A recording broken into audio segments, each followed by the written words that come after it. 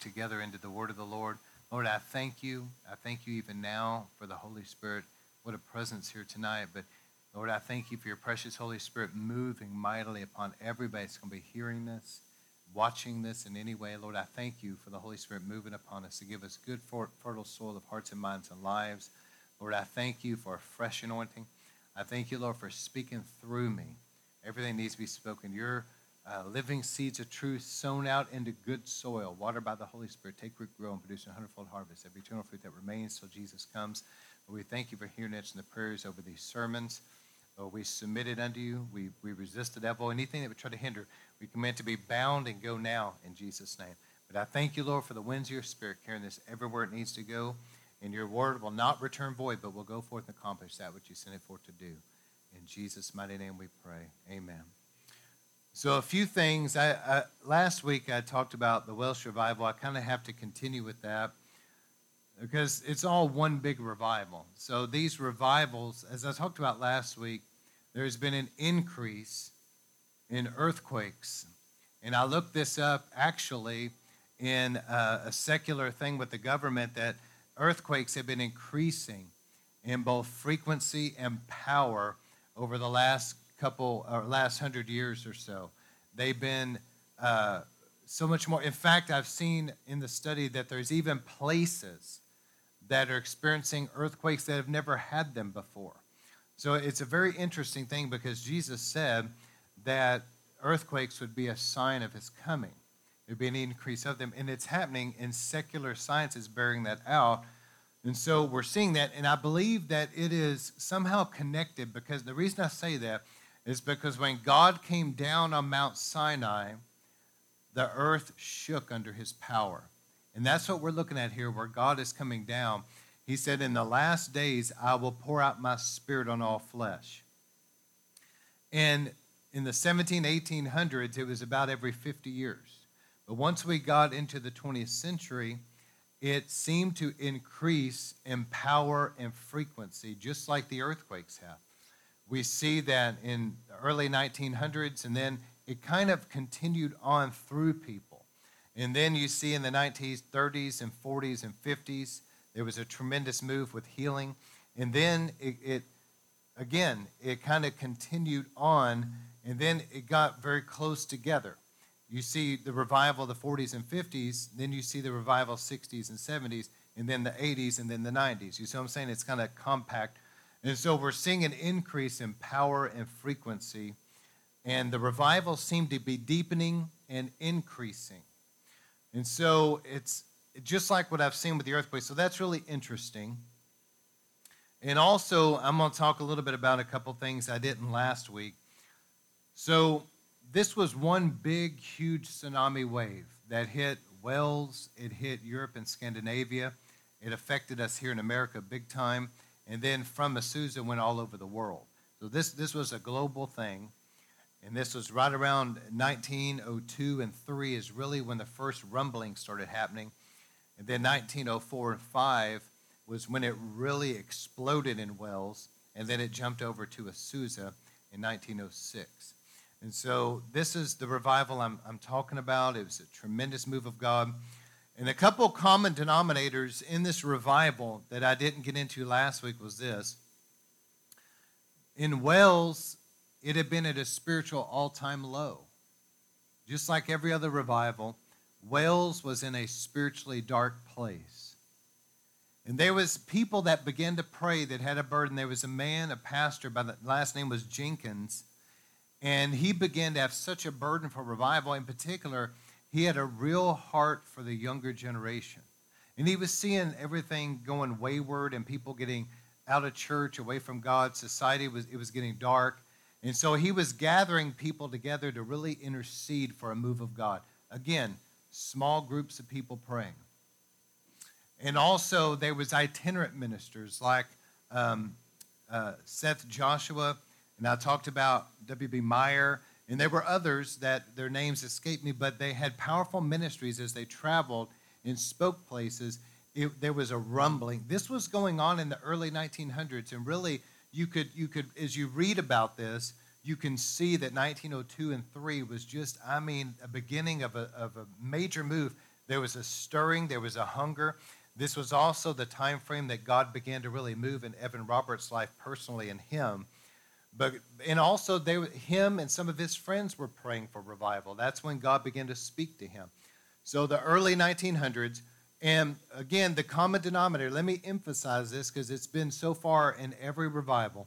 You see that society got to a really dark place where God's people got concerned and began to pray. And almost every time you see that there was small groups of people gathered that were really praying. And it was because of their prayers, God responded and revival came.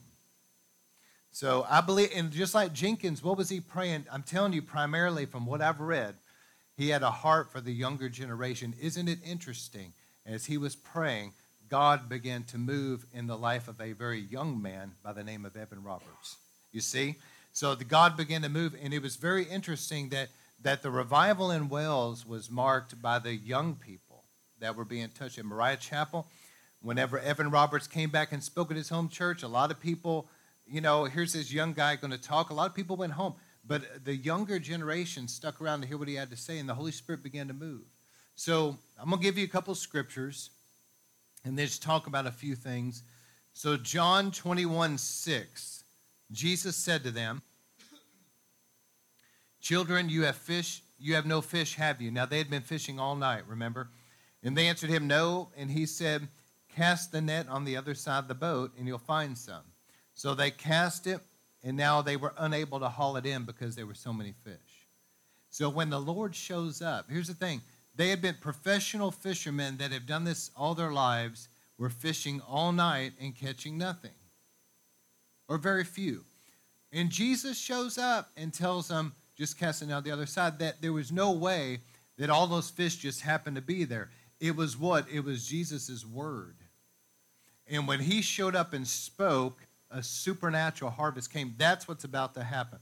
Also, Micah 2:13, it says, when the breaker, this is the Amplified Classic, when the breaker, the Messiah, will go up before them, they will break through. How many knows we need a breakthrough in this nation?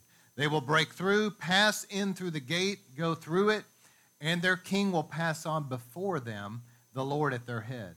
So the Lord goes before us and breaks things open.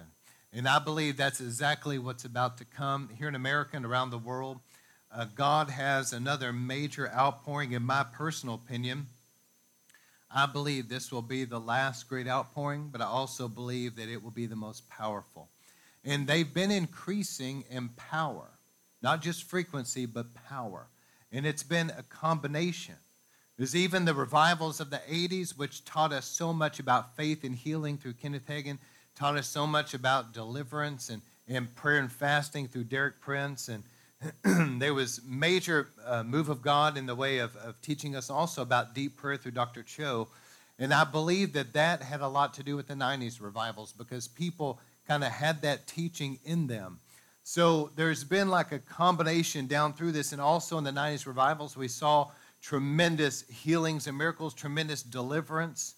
And that goes back to what, the 40s and 50s, where God restored that. And not to mention the baptism of the Holy Spirit, which was really restored back at Azusa. My point is that you see it's compounding. It's all coming together.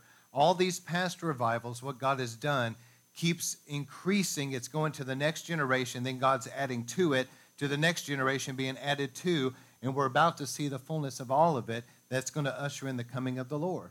It's the restoration of all things. So a couple things about this Welsh revival, and then I'm going to get into Azusa tonight. But Evan had been for 1902 and 3, God had been visiting him. And a lot of people, when they talk about Wales, they talk about Evan. But the truth is, this was a lot bigger than him, and he would have been the first to tell you. This revival was already, like I said, it was brooding. It was already in many ways beginning to happen through people like Meyer and Joshua, such Joshua who were preaching, and there were others. They were preaching for repentance. They were telling people, make sure that you are saved. Make sure you're getting right with God. The sin is removed. And as they spoke, there was something stirring in the atmosphere, and people were repenting. So revival was already happening.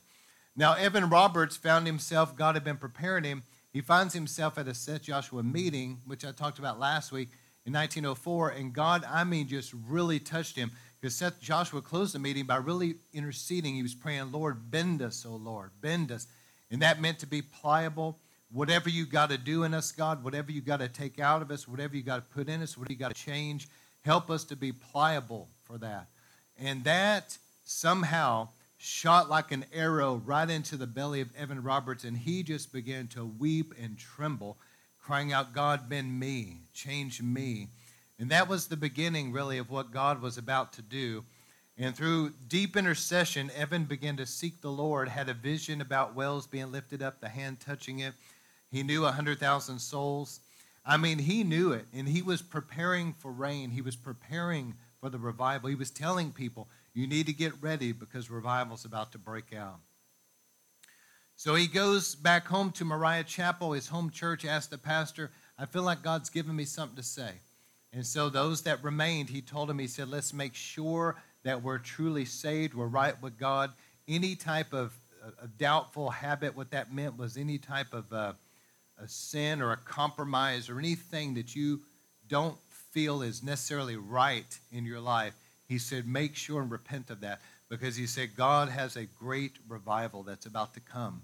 And people began to respond to that because the Holy Spirit was moving there. And that was the beginning of the revival in 1904, that the Holy Spirit began to break forth. The revival began to fall. And in Wales, as the Holy Spirit began to move real intensely, people were just drawn to the meetings. They would have 3,000, 4,000 people show up at a meeting. And people were getting saved. People were repenting. The power of God was coming down. And like I talked about last week, and I don't want to get too much into it, but Evan, he wanted just to flow with the Holy Spirit. He would get up and he would preach, but he didn't want anything to be said or done in any way that was not 100% the Holy Spirit. And so he would sit there sometimes, and whatever God was saying, and sometimes his sermons would go for 2 hours. Other times, he wouldn't even have much to say. Just the Holy Spirit would move in. There would be a spontaneous song. There would be a call for people to get saved, deep repentance. And so Evan had a passion, though, that God would get all of the glory. That was his heart, that God would get all of the glory. So Evan went to great lengths to make sure that man did not get any glory or credit for anything. Even if people began to look to him too much, he would pull back from the ministry. He didn't want any credit for anything, and that was his passion. So please let that not escape you tonight. Don't be distracted from what I just said. We've got to go to great lengths to make sure that God gets all the glory. Because Evan would tell the people, if you start looking at me, he said, God will pull back from this revival. And he would pull back away from the meetings because he didn't want people looking at him. So Evan had a great passion for that. And also God put in his heart 4 basic tenets to keep the revival on course. And he would teach this. Number 1, he would say all sin must be confessed and repented of. Number 2, we've got to make sure that we completely forgive everybody from our hearts. Don't hold any grudges. Number 3, we must fully obey the Holy Spirit. He was really big on that. And number 4, a public confession of Christ as Savior. Do not be ashamed. Publicly confess Christ as Savior in your life. These basic tenets set the course for the Spirit-led revival. Now, interesting, there was a Monday night meeting in the Welsh Revival that was so intense at the beginning of it. But yet, even though it went late into the night, Evan felt that not necessarily everybody there had really been open and receptive to the degree they should have. He knew God was really moving, but not everybody was necessarily responding like he felt that they should. And so it kind of grieved him. He left the meeting a little down about it. And the Holy Spirit was moving so powerful, though, that the meeting lasted till about 3 a.m.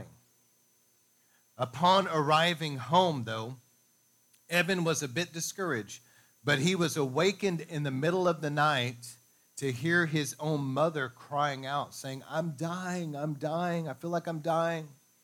And so Evan knew that the Holy Spirit was moving upon her in deep repentance. So Evan had the wisdom to go in and talk with his mother and help her pray through repentance. This is important because a lot of people do this, okay? So please remember this. When the Holy Spirit's moving on somebody and they're convicted and they're under this deep conviction and they're weeping and they feel like this. It's like, I feel like I'm dying. And there's this deep conviction of the Holy Spirit. That's God's grace and mercy right there.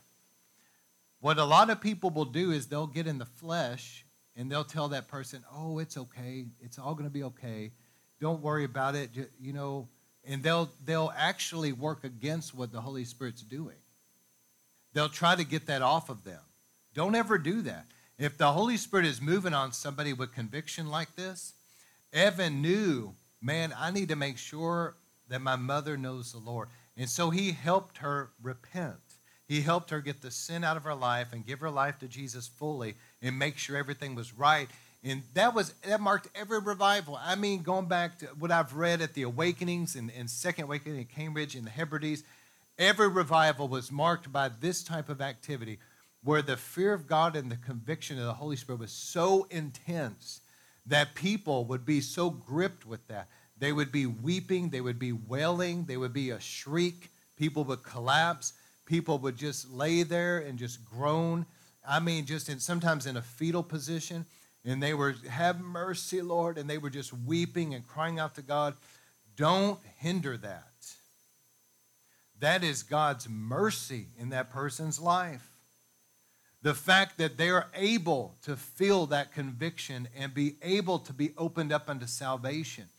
So Evan had great wisdom in this area, and his mother really gave her life fully to the Lord that night. And that began something.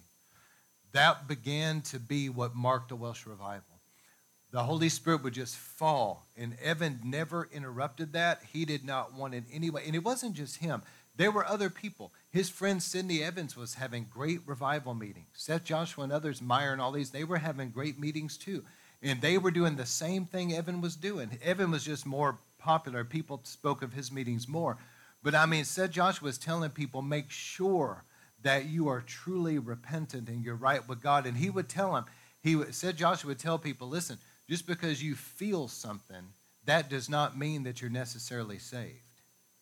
He said, you need to make sure that you accept the Lord and you repent and really get right with him.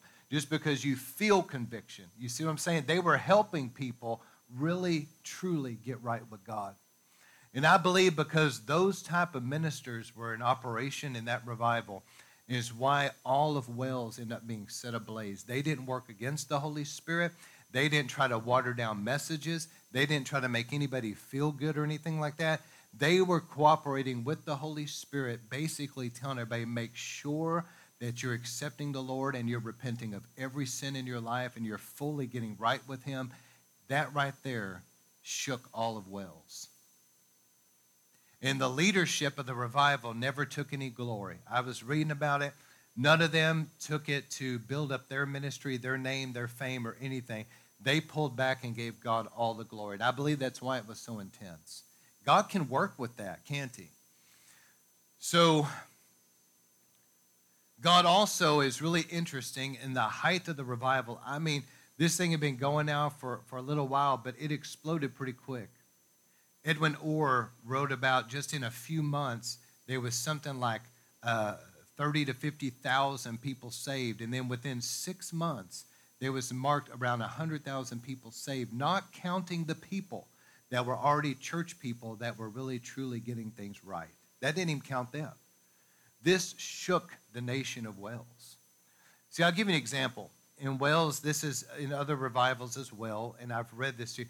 But, you know, you could be going down the road, and all of a sudden you would see somebody over here like in a fetal position groaning in a ditch.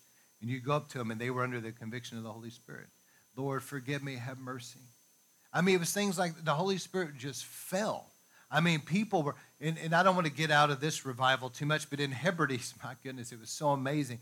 Well, I'm looking forward to getting to that revival too. But people come under conviction.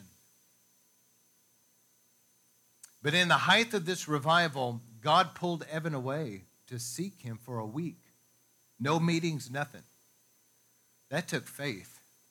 Because I'm sure he thought, well, I don't want to hinder anything. Because, I mean, night after night, they were seeing people get saved. And most people wouldn't have done this, but it was a time of seeking the Lord that gave him some insight. And God spoke to Evan in this week of silence where he sought the Lord. Number one, do what God commands. Remember Moses striking the rock. Evan, number one, God told him, do what you're told. Don't add to it. Don't take away from it. Do what you're told. And the example was like Moses disobeyed and struck the rock instead of speaking to it. The second thing God told Evan was take everything to prayer. Remember Joshua with the Gibeonites. Y'all remember that? Where Joshua was deceived. The Canaanite tribe of Gibeon came to him with old moldy bread and stuff and said, we're from far away. They made a covenant. And then they were stuck. They were tricked. If Joshua had prayed about it, they wouldn't have got in that situation. And God spoke to Evan and said, make sure that you take everything to prayer. Number three, God told him to fully obey the Holy Spirit no matter what. And number four, be careful to give God all the glory. This would keep the revival from error. And so this was such a powerful move. Now, one problem I would say that I feel after studying this that Evan had was this. Evan had a personal area in his life where I think that he had a fear, and this right here I think was the problem. He had a fear that he was going to miss God. I'll give you an example. I'll try to describe it the best I can. He would get up to minister and feel like, man, I've got to make sure everything I say is perfect. It's only the Holy Spirit. There's nothing else. I'm so in the way here. I don't want anything to be off. And there was just this unhealthy fear of being off, missing it, messing something up, that basically in his life led him to having nervous breakdowns and ultimately opened the door to depression and a Jezebel spirit. That's not a healthy way to be. So how do we be? That God, by his mercy, we say, Lord, we're imperfect vessels. We're going to go out here and do our best, but we're going to yield and we're going to have, get this ready, faith that God is going to speak through me. Everything he once said and nothing else, that God's in control and I have faith in him to keep me and to do that. Because even if you felt like you said something that maybe was this way, God, the Holy Spirit, is merciful and will still turn it the way he wants it to go. It requires faith to be used of God, not fear in trying to control things. Did everybody catch that? Because a religious spirit torments people with fear and weird feelings of, I don't know if I'm measuring up. I don't know if I'm good enough. I don't know if I can.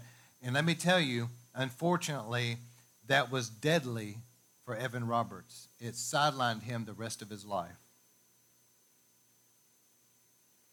So a restoration movement. Let me just give you a few more things, and we're going to talk a little bit about a Susan. We're going to pray. But out of the Welsh revival, the Holy Spirit, this is really interesting now. Out of the Welsh revival, the Holy Spirit began to fall in England, the rest of Europe. And even though the Welsh revival basically waned, it was going in one form in 1902 and 3. It exploded in 1904 and reached its crescendo in 1905. In 1905 is when all of the society was affected by the revival, okay? But it died off because of Evan Roberts, and it jumped over to Azusa. But after the Welsh revival began to wane, there was brothers by the name of Stephen and George Jeffreys that had an incredibly powerful ministry in England that affected England all the way up until World War I. Now, let me tell you a little bit about the Jeffrey brothers, especially George Jeffreys. They were seeing such powerful healings and miracles. They started had a building and started a ministry there, a church called Kensington Temple. Now, there was a man many, many years later, okay, named Colin Dye, that I think it was maybe in the 80s that he went back in. They bought the building. After they procured the building, they began to go in to renovate it. And again, I don't remember the exact year that they did this, but it had basically laid there unused. And so they go in to renovate the building, and they begin to dig out the basement. Guess what all they're pulling out there? All these old crutches and stretchers and braces and all these things that were left behind because people came, got healed, and left without them. I mean, they pulled out tons of them. So God really used the Jeffrey brothers, and their ministry continued on till World War I they were affected by that. And let me tell you this too. Let me give you a couple things. Have you ever thought about this, that the very places where God has moved so mightily, whenever you think of certain areas in our nation that are problematic, you can't help but think about Chicago. You can't help but think about Los Angeles. You can't help but think about New York. There's other places. But did you know that those very places were places of great revival in times past? I mean, Azusa Street was in L.A. Finney was in Rochester, New York. And Chicago had Dowry there with the Zion City. And I mean, it was a powerful move of God there. And so what Satan does is, these places where God has visited so powerful, if the devil can, he wants to come in behind that move of God and set something up there to make sure God never does it again. He's trying to stop up those wells of revival. And let me give you something else really interesting. I'm going somewhere with this. You can study this out for yourself, but there's families. I know personally a guy who's a descendant of Charles Parham has his last name. And he was a friend of mine back years ago, and he talked a little bit about their family. And God really moved in that family through the revival of Topeka, Kansas, and it ended up, affecting Seymour, etc. But he had a lot of problems. He had struggles with backsliding, oppression. He just had a lot of spiritual problems. Now, I'm going to tell you something. When God really moves in a family bloodline, real powerful like that, don't be surprised if they don't maintain the move of God, that the devil doesn't try to oppress that family to make sure it never happens again. Satan will even target, it's interesting because names mean something. You remember how Jesus changed people's names at times? Simon's name, Cephas, was like a flaky or unstable. And the Lord said, no, I'm changing your name to Peter, meant rock, stability. Names mean something. Isn't it interesting? Oral Roberts, who's ever heard of somebody named Oral? Well, God's hand was in that. His mother said, I'm going to name this guy Oral. Not knowing that later on he would be a voice to a generation. But how did Satan attack Oral Roberts? Tuberculosis tried to shut down his lungs, his ability to speak, you see. God healed him. So Satan targets names too. If you feel like that God has shown you that maybe your name is not really what it needs to be, there's several places in the Bible where God changed somebody's name. But names mean something. But sometimes if somebody has a name that's connected to their destiny, the devil will try to attack that very area. So I'm just showing you some things. Now, let me show you this too. There can be generational blessings for sure, but did you know it's not limited to biology? Did you know that God has spiritual lines of inheritance? Now, please hear me, because this is important. There's actually spiritual lines of inheritance. They have nothing to do with DNA. It's a spiritual DNA, but not a physical DNA. I'm going to give you some examples to show you what I mean. There was obviously something that traveled from Mariah Woodworth Etter to Amy Semple McPherson to Catherine Kuhlman, and then ended up on Benny Hinn. It's undeniable. And I could go through several other examples of this. Smith Wigglesworth, Lester Sumrall to Rod Parsley.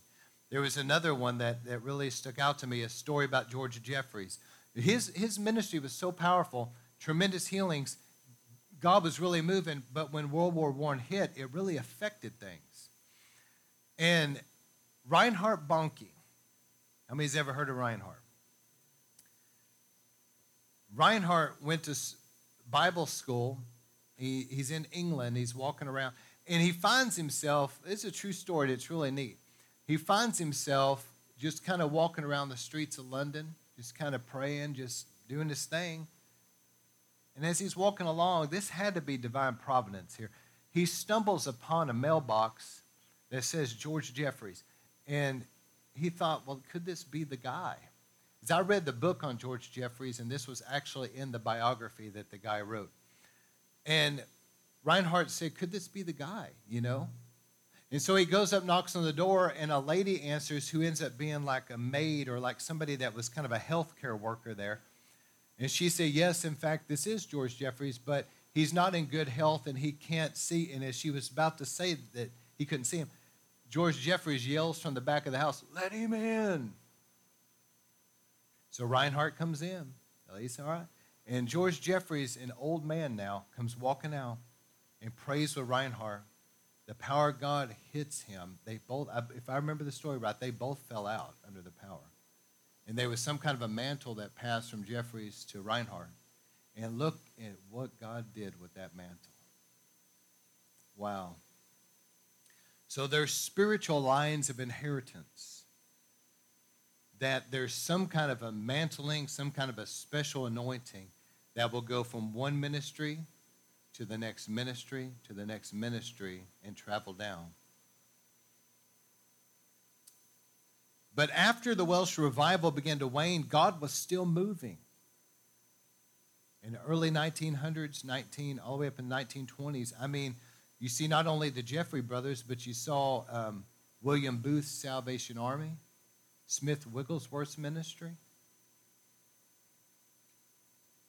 There was also here in America, even after Azusa Street began to wane some, God was still moving really powerfully. There was different ministries. There was a man by the name of F.F. Bosworth that actually was under Dowie's ministry in Zion, Illinois, that went to Azusa, got mightily touched, and he had a tremendous healing ministry in the early 1900s. What about John G. Lake that was at Azusa? Went to Africa. Let me tell you something about a famous story with John G. Lake. In Africa, the bubonic plague was breaking out really bad. John G. Lake had an incredible healing ministry. I'm talking major, major miracles. God had given him some kind of revelation that the law of sin and death was overcome by Christ. Christ's name, his power, his blood. So he had this revelation and great faith about that. And as the bubonic plague was breaking out, what this would do would cause, like, people's glands would turn black, they would swell, they would burst. It was deadly, obviously. As people were dying, they had a foam on their mouth. And John G. Lake was seeing so many people healed. The scientists that were there were challenging that. They were kind of challenging his ministry of healing, okay? And so he told them this. He said, I want you to scrape some of that foam off the mouth, and I want you to put that on the palm of my hand and put my hand under a microscope and watch. True story, documented story. They put that foam on his palm. He put his palm under the microscope, and to their amazement, they watched that thing, those germs, die in his hand and disappear. He came out of Azusa Street. So God was moving, and he had a powerful ministry in Africa. He ended up coming back to like Oregon area, started healing rooms, etc. So God was moving mightily in the early 1900s, not to mention Maria Woodworth Etter. Lost her father to a heat stroke, lost a couple siblings, had a difficult time, ended up accepting the Lord as a teenager, had to work against the stigma in her generation, especially in her group, of being a woman called to the ministry, you know. And she very humbly said, well, I got to do what God's telling me to do. Tremendous, tremendous healings and miracles. This lady would minister, and people would go into trances, just like Peter had a trance, caught up in a vision. A net came down, opened up, remember? And God, it was a major revelation God was bringing Peter. But, I mean, people would just get froze. They would fall out and be under the power for a long period of time or locked. She even had people, she'd have a tent set up, be preaching, and somebody be plowing a field and go into a trance for a couple hours. Come out, they'd be saved. So she had a tremendous, God was moving mightily in the early 1900s is my point. God was restoring back the baptism in the Holy Spirit in tongues. He was restoring back the healing ministry and the gifts associated with the healing ministry. And I believe also in many ways beginning to restore back the deliverance ministry, but it was still in its early phase. But in the 40s and 50s, you better believe God was delivering people by the power. I mean, there would be so many people healed and delivered at that revival. But anyway, let me go back to Azusa now. I talked about wells. We talked about last week what happened. Evan kind of got off, and God began to really jump over to Azusa and touch William Seymour. And let me just read a little bit, and then I'll tell you a few stories, and then we'll pray. So after the revival at Topeka, Kansas, remember I talked about Stones Folly, that lady got baptized in the Holy Spirit, and then Parham was like, man, the baptism of the Holy Spirit is for today. And so he ended up sick. He ended up in Houston. I'm just going to read some of this here. William Seymour, though, let me just read what I have. William Seymour, come out of Louisiana, wanted to learn from Parham as a spiritual father. He was willing to sit outside the classroom at a Bible school and listen in the hallway because of segregation. He was so humble. Parham had a burden for the book of Acts, biblical Christianity, because he saw the modern church of his time being powerless. How many are concerned today seeing the lack of power in many places? He earnestly sought the Lord for the baptism of the Holy Spirit during a prayer vigil. Parham, during a prayer vigil on New Year's Eve of 1900, he spoke in tongues and praised God. Who knew that January 1 of 1901, that would be an event that would shape Christianity in the 20th century? Because as Parham was baptized in the Holy Ghost, he began to teach biblical Book of Acts Christianity. Tongues are for today. William Seymour ate it up, came and brought that teaching to Los Angeles, and that right there is how Azusa Street broke out. Because somebody had the nerve to teach that, yes, Book of Acts Christianity is for today. Tongues are for today. Healing is for today.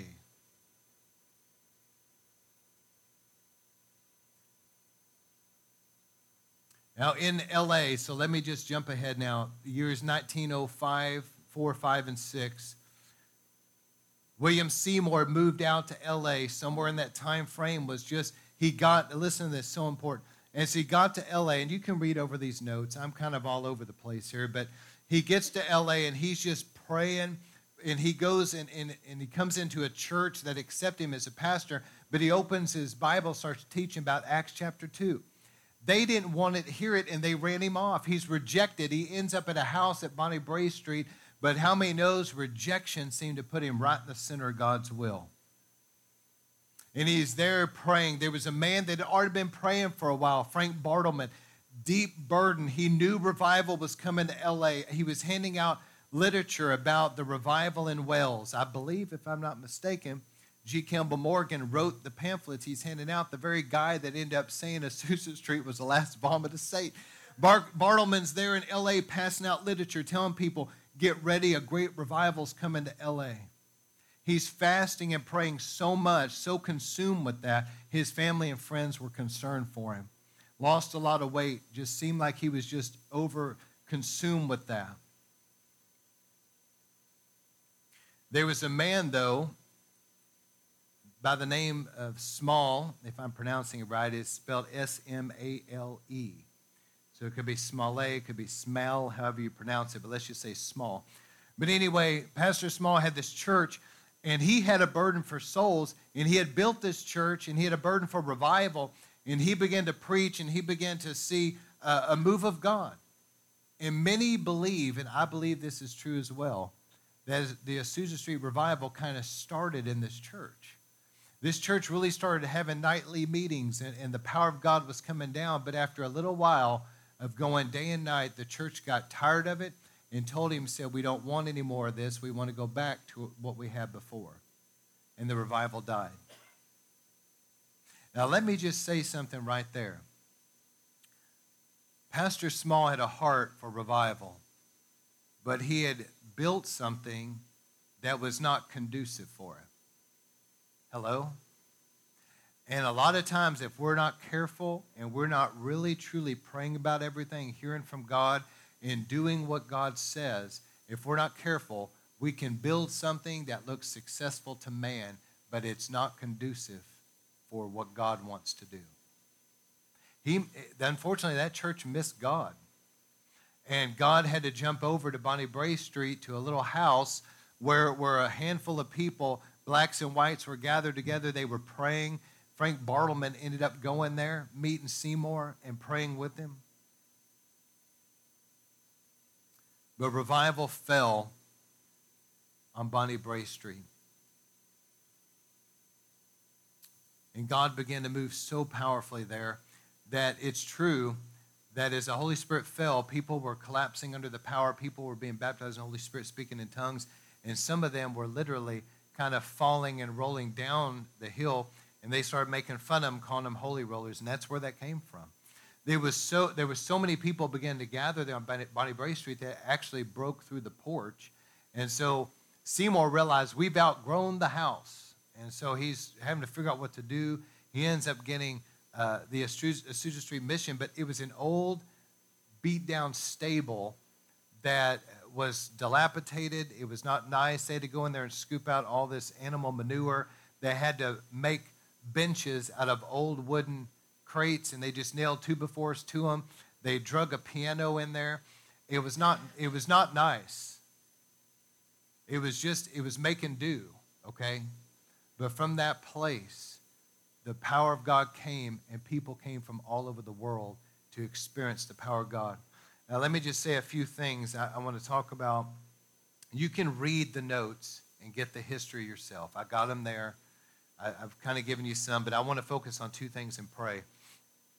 But Seymour's passion, Evan Roberts' passion, was to make sure God got all the glory, and Seymour won that too. But Seymour's passion was equally important. He wanted to make sure and keep man's control off the move of God. That's one of the greatest enemies to revival. Man always wants to control it and mess it up every time. If we can just keep our hands off of it and make sure God gets all the glory, it would be amazing what the Lord could do. Seymour simply followed the Holy Spirit. God told him, now there was a man, if you want to do some research on this, I'm just going to say it real quick, there's a book by Edwin Orr called The Flaming Tongue. There's also some really good writings out there that deal with this, but Tommy Welchel is a man that wrote a book called something to this effect, They Told Me Their Stories, but it's about the Azusa Street revival stories. What happened was, Tommy Welchel was a young man that ended up in California, and he kind of stumbled into this to an old folks home area, and there was a lot of the people from the revival at Azusa that were physically there and saw the miracles, and some of them used in the revival that took Tommy under their wing as a very young man and began to tell him the stories and talk to him and pray over him. And they said to him, Tommy, we want to tell you these stories because we want you to tell it to the people.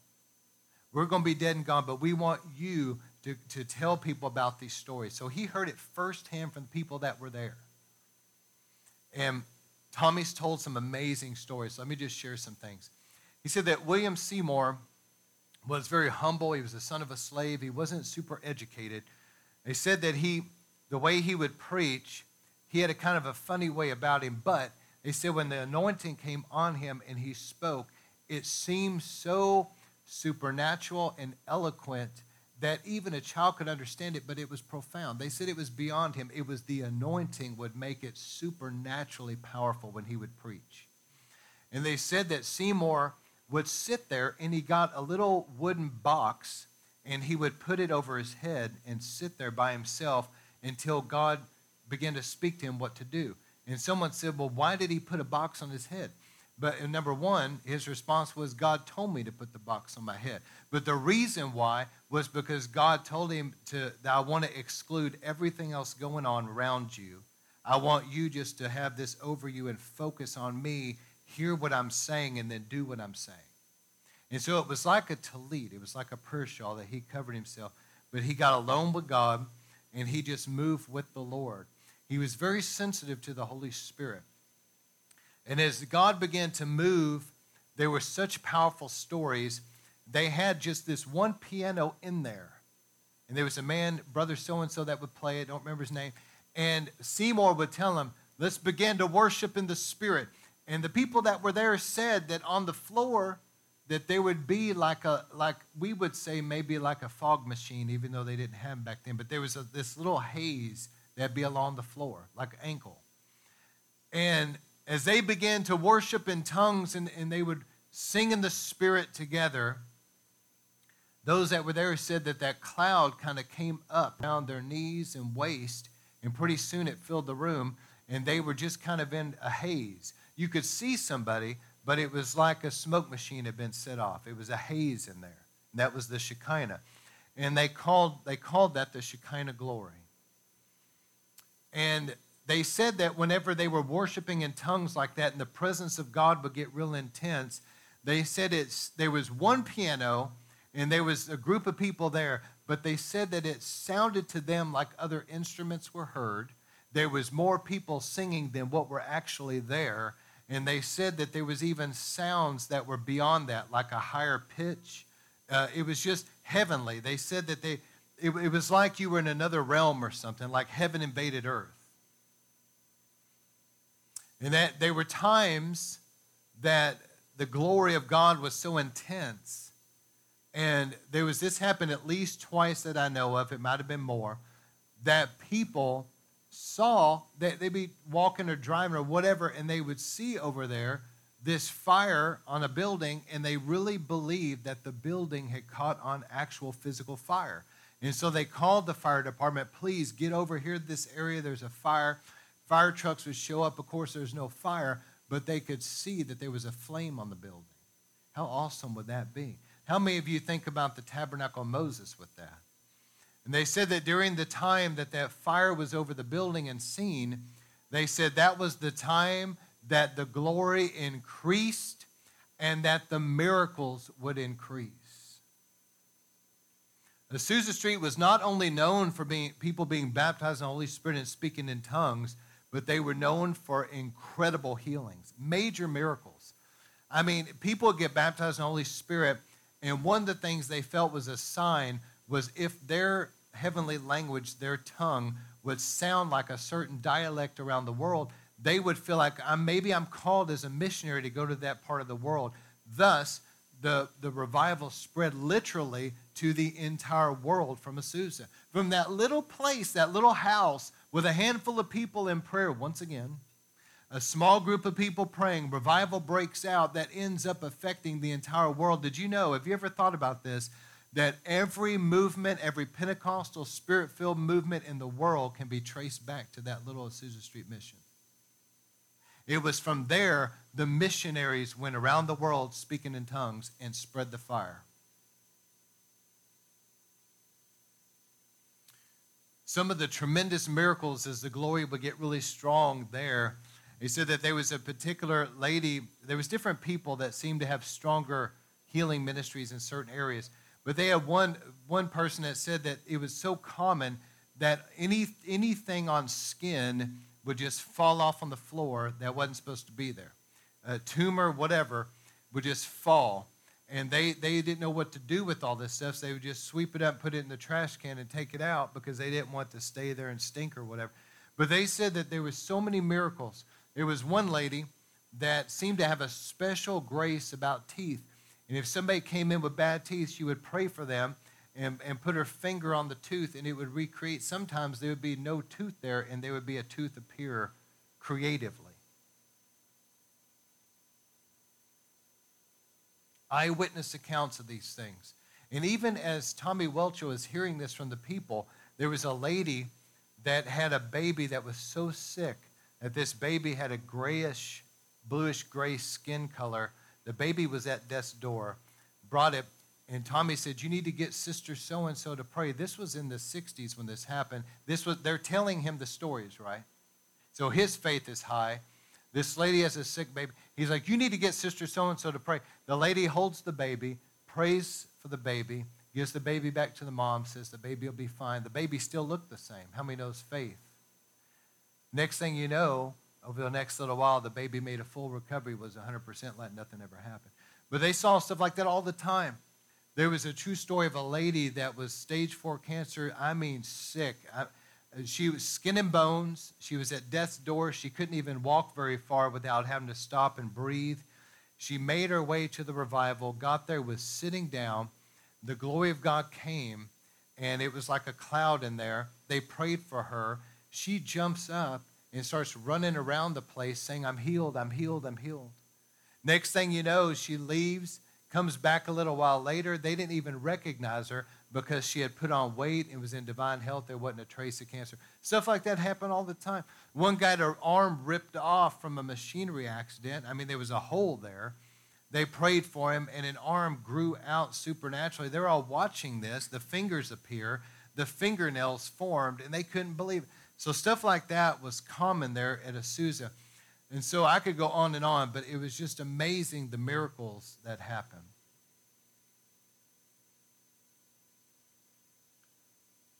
But some of the difficulties, so why did this wane? Because the revival at Azusa, Wales revival reached its height, 1904, 1905. Evan kind of got sidelined in 05. The revival jumps over to Azusa. The height of the revival, 1906, 1907. Why did it get off? What happened? Well, there was a couple difficulties that they faced at Azusa. One of them was that Charles Parham came, who was like a spiritual father to Seymour, but Parham began to be really critical and negative about the revival. And so William Seymour told, nobody knows what was said between the two of them, but it was very contentious. And Seymour basically locked him out of the revival and didn't allow him to ever come back again. He broke that control. Parham, God bless him, I'm sure that in his own way he was trying to do what God told him to do and all that, but Parham was also a member of the KKK. He was very racist. I think that had something to do with it because he probably thought to himself, how could this black man lead a revival? But how many knows God saw things a lot different than that, didn't he? And Seymour did a lot more in that revival, in my opinion, and saw a lot more than Parham ever did. But there was a couple other things. There were some in attendance that seemed to come to Azusa that were a little new agey, occult, and weird, kind of spiritist type stuff. And they had to deal with that. When you have a revival, Satan's going to try to sow some stuff in there. You're going to have to discern what's of God and what's not. You keep the revival going, but you just get rid of the stuff that's not of God. You don't shut down the whole move of God because the devil throws a few weirdos in the mix. Amen? You just deal with that stuff as you go. Another thing that was a problem for Azusa, they had a paper in circulation back then. This was the big thing. I mean, this was something, the mailing list. You had this huge written out mailing list, thousands of people, and they would send out writings, the Apostolic Faith Mission writings. And this was teachings and testimonies out of the Azusa Street Revival. And this went all over. And Steve Hill actually got a lot of these and put them in a book. I have it. And it's one of these weird books that are real tall. And you open it, and it's the entire newsletter on one page. And so I've been reading through them. It's interesting because Steve would joke about this, but it's so true. He said you'd read in here things like this. All of a sudden, brother so-and-so gave a story. Fire appeared in the right side of the building as several fell under the power. Healings and miracles broke out. He said, you're reading about back when God used to move.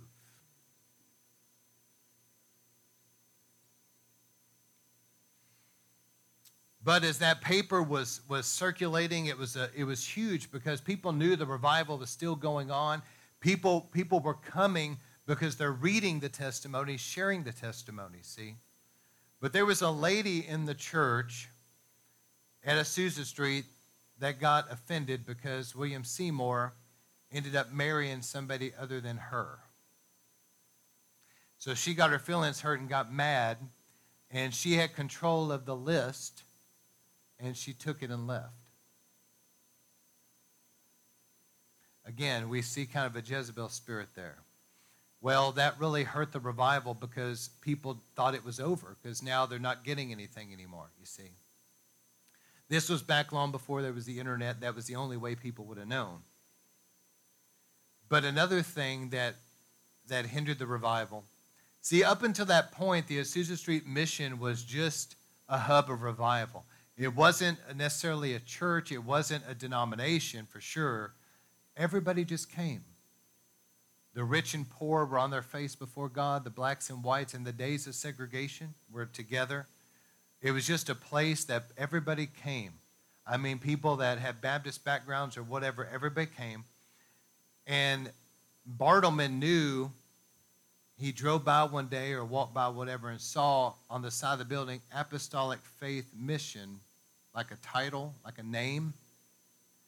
And Bartleman knew in his spirit that the end was near, because now they're trying to name it and they're trying to make it into like a denomination or something. And he knew that, uh-oh. And sure enough, it began to wane after that. That's why I believe Cambridge never really ended. You see, Barton Stone saw that great move of God at Cambridge, but Barton Stone, he had a very strong conviction that everybody in the body of Christ was brothers and sisters, that God was against the denominational lines. Did y'all hear what I said? Barton Stone knew that God was against all these denominational walls that we have up. And Barton Stone even wrote, you can look this up on the internet, the last will and testament of Cambridge Revival. He had such a strong conviction about it. He got some of his leaders together. He left the Presbyterian Church over it. He said, I am not going to be a denominational preacher any longer. This revival is a sovereign move of God. It will not be a denomination. It's not going to be controlled by man, and there's not going to be all these walls up of denominations. He even wrote a last will and testament, like an official document, stating that this revival would not be controlled by man. It is not of man. It will not become a denomination, that it would assimilate into the greater body of Christ wherever people desire the move of God. He wrote it out, had his leadership sign it like something a lawyer would write out and sign like an official thing. Unfortunately, Seymour and them kind of did the opposite. They were facing, just like every move of God, they were facing criticisms. There was competition. There was all these problems. And so they probably felt like by making a name up there and trying to exert some type of a control and bring it together, they probably felt like it was going to help things, but in actual fact, it hindered things. But nonetheless, the revival went to the ends of the earth. Now listen, if God did it once, he'll do it again. Amen? If we'll believe God, every revival that I have shown you guys so far, society was at a low place. How many see society today in a very low place? You know what? When I see that, I used to get discouraged until I really studied historic revivals. Now that I've studied the revivals, in every revival, society had gotten so dark that the body of Christ got concerned. And they began to pray, and they thought, if God doesn't show up, we're in big trouble. How many feel that way right now in America? If God doesn't show up, we're in trouble. Well, you know what? That's exactly the conditions of revivals that have been every time. And not only that, God never, I'm telling you, it is never historic revivals. I know that Brownsville was kind of an aberration, but every revival I've read to you so far, it was small groups of people in prayer. And they would gather together and they would really seek the Lord earnestly, and God came down in great power. I mean, at Azusa Street, it was William Seymour and maybe a dozen people. Bartleman also, but they were in deep prayer, and God came down in such a way. I just described it to you. So God is wanting to move again, but we've got to get together probably in smaller groups. Now, why are the smaller groups important? I believe there is something to that. And I'll talk about it more at the Pentecost conference in my sermons, that I plan on sharing a sermon about it. Because the bigger the revival, the bigger the prayer meetings, the more people are there for the wrong reasons. You have people nowadays that will be sitting there on their Facebook, don't even come. You're wasting everybody's time, including your own. Don't even show up to the prayer meeting if you're just going to sit on your phone. you see. That's a hindrance, actually. The smaller groups of people, you get those that are there that want to pray. There's a unity. They're coming together. They're interceding. And as they come together as two agreeing on earth, God answers and moves in power. But when you start making it more open and all these other people start coming, it hinders it, you see. And I think that has a lot to do with why historically it was smaller groups. All right, so let's go ahead and shut down recordings and we'll pray tonight. I feel like God's wanting to touch people in the altar tonight.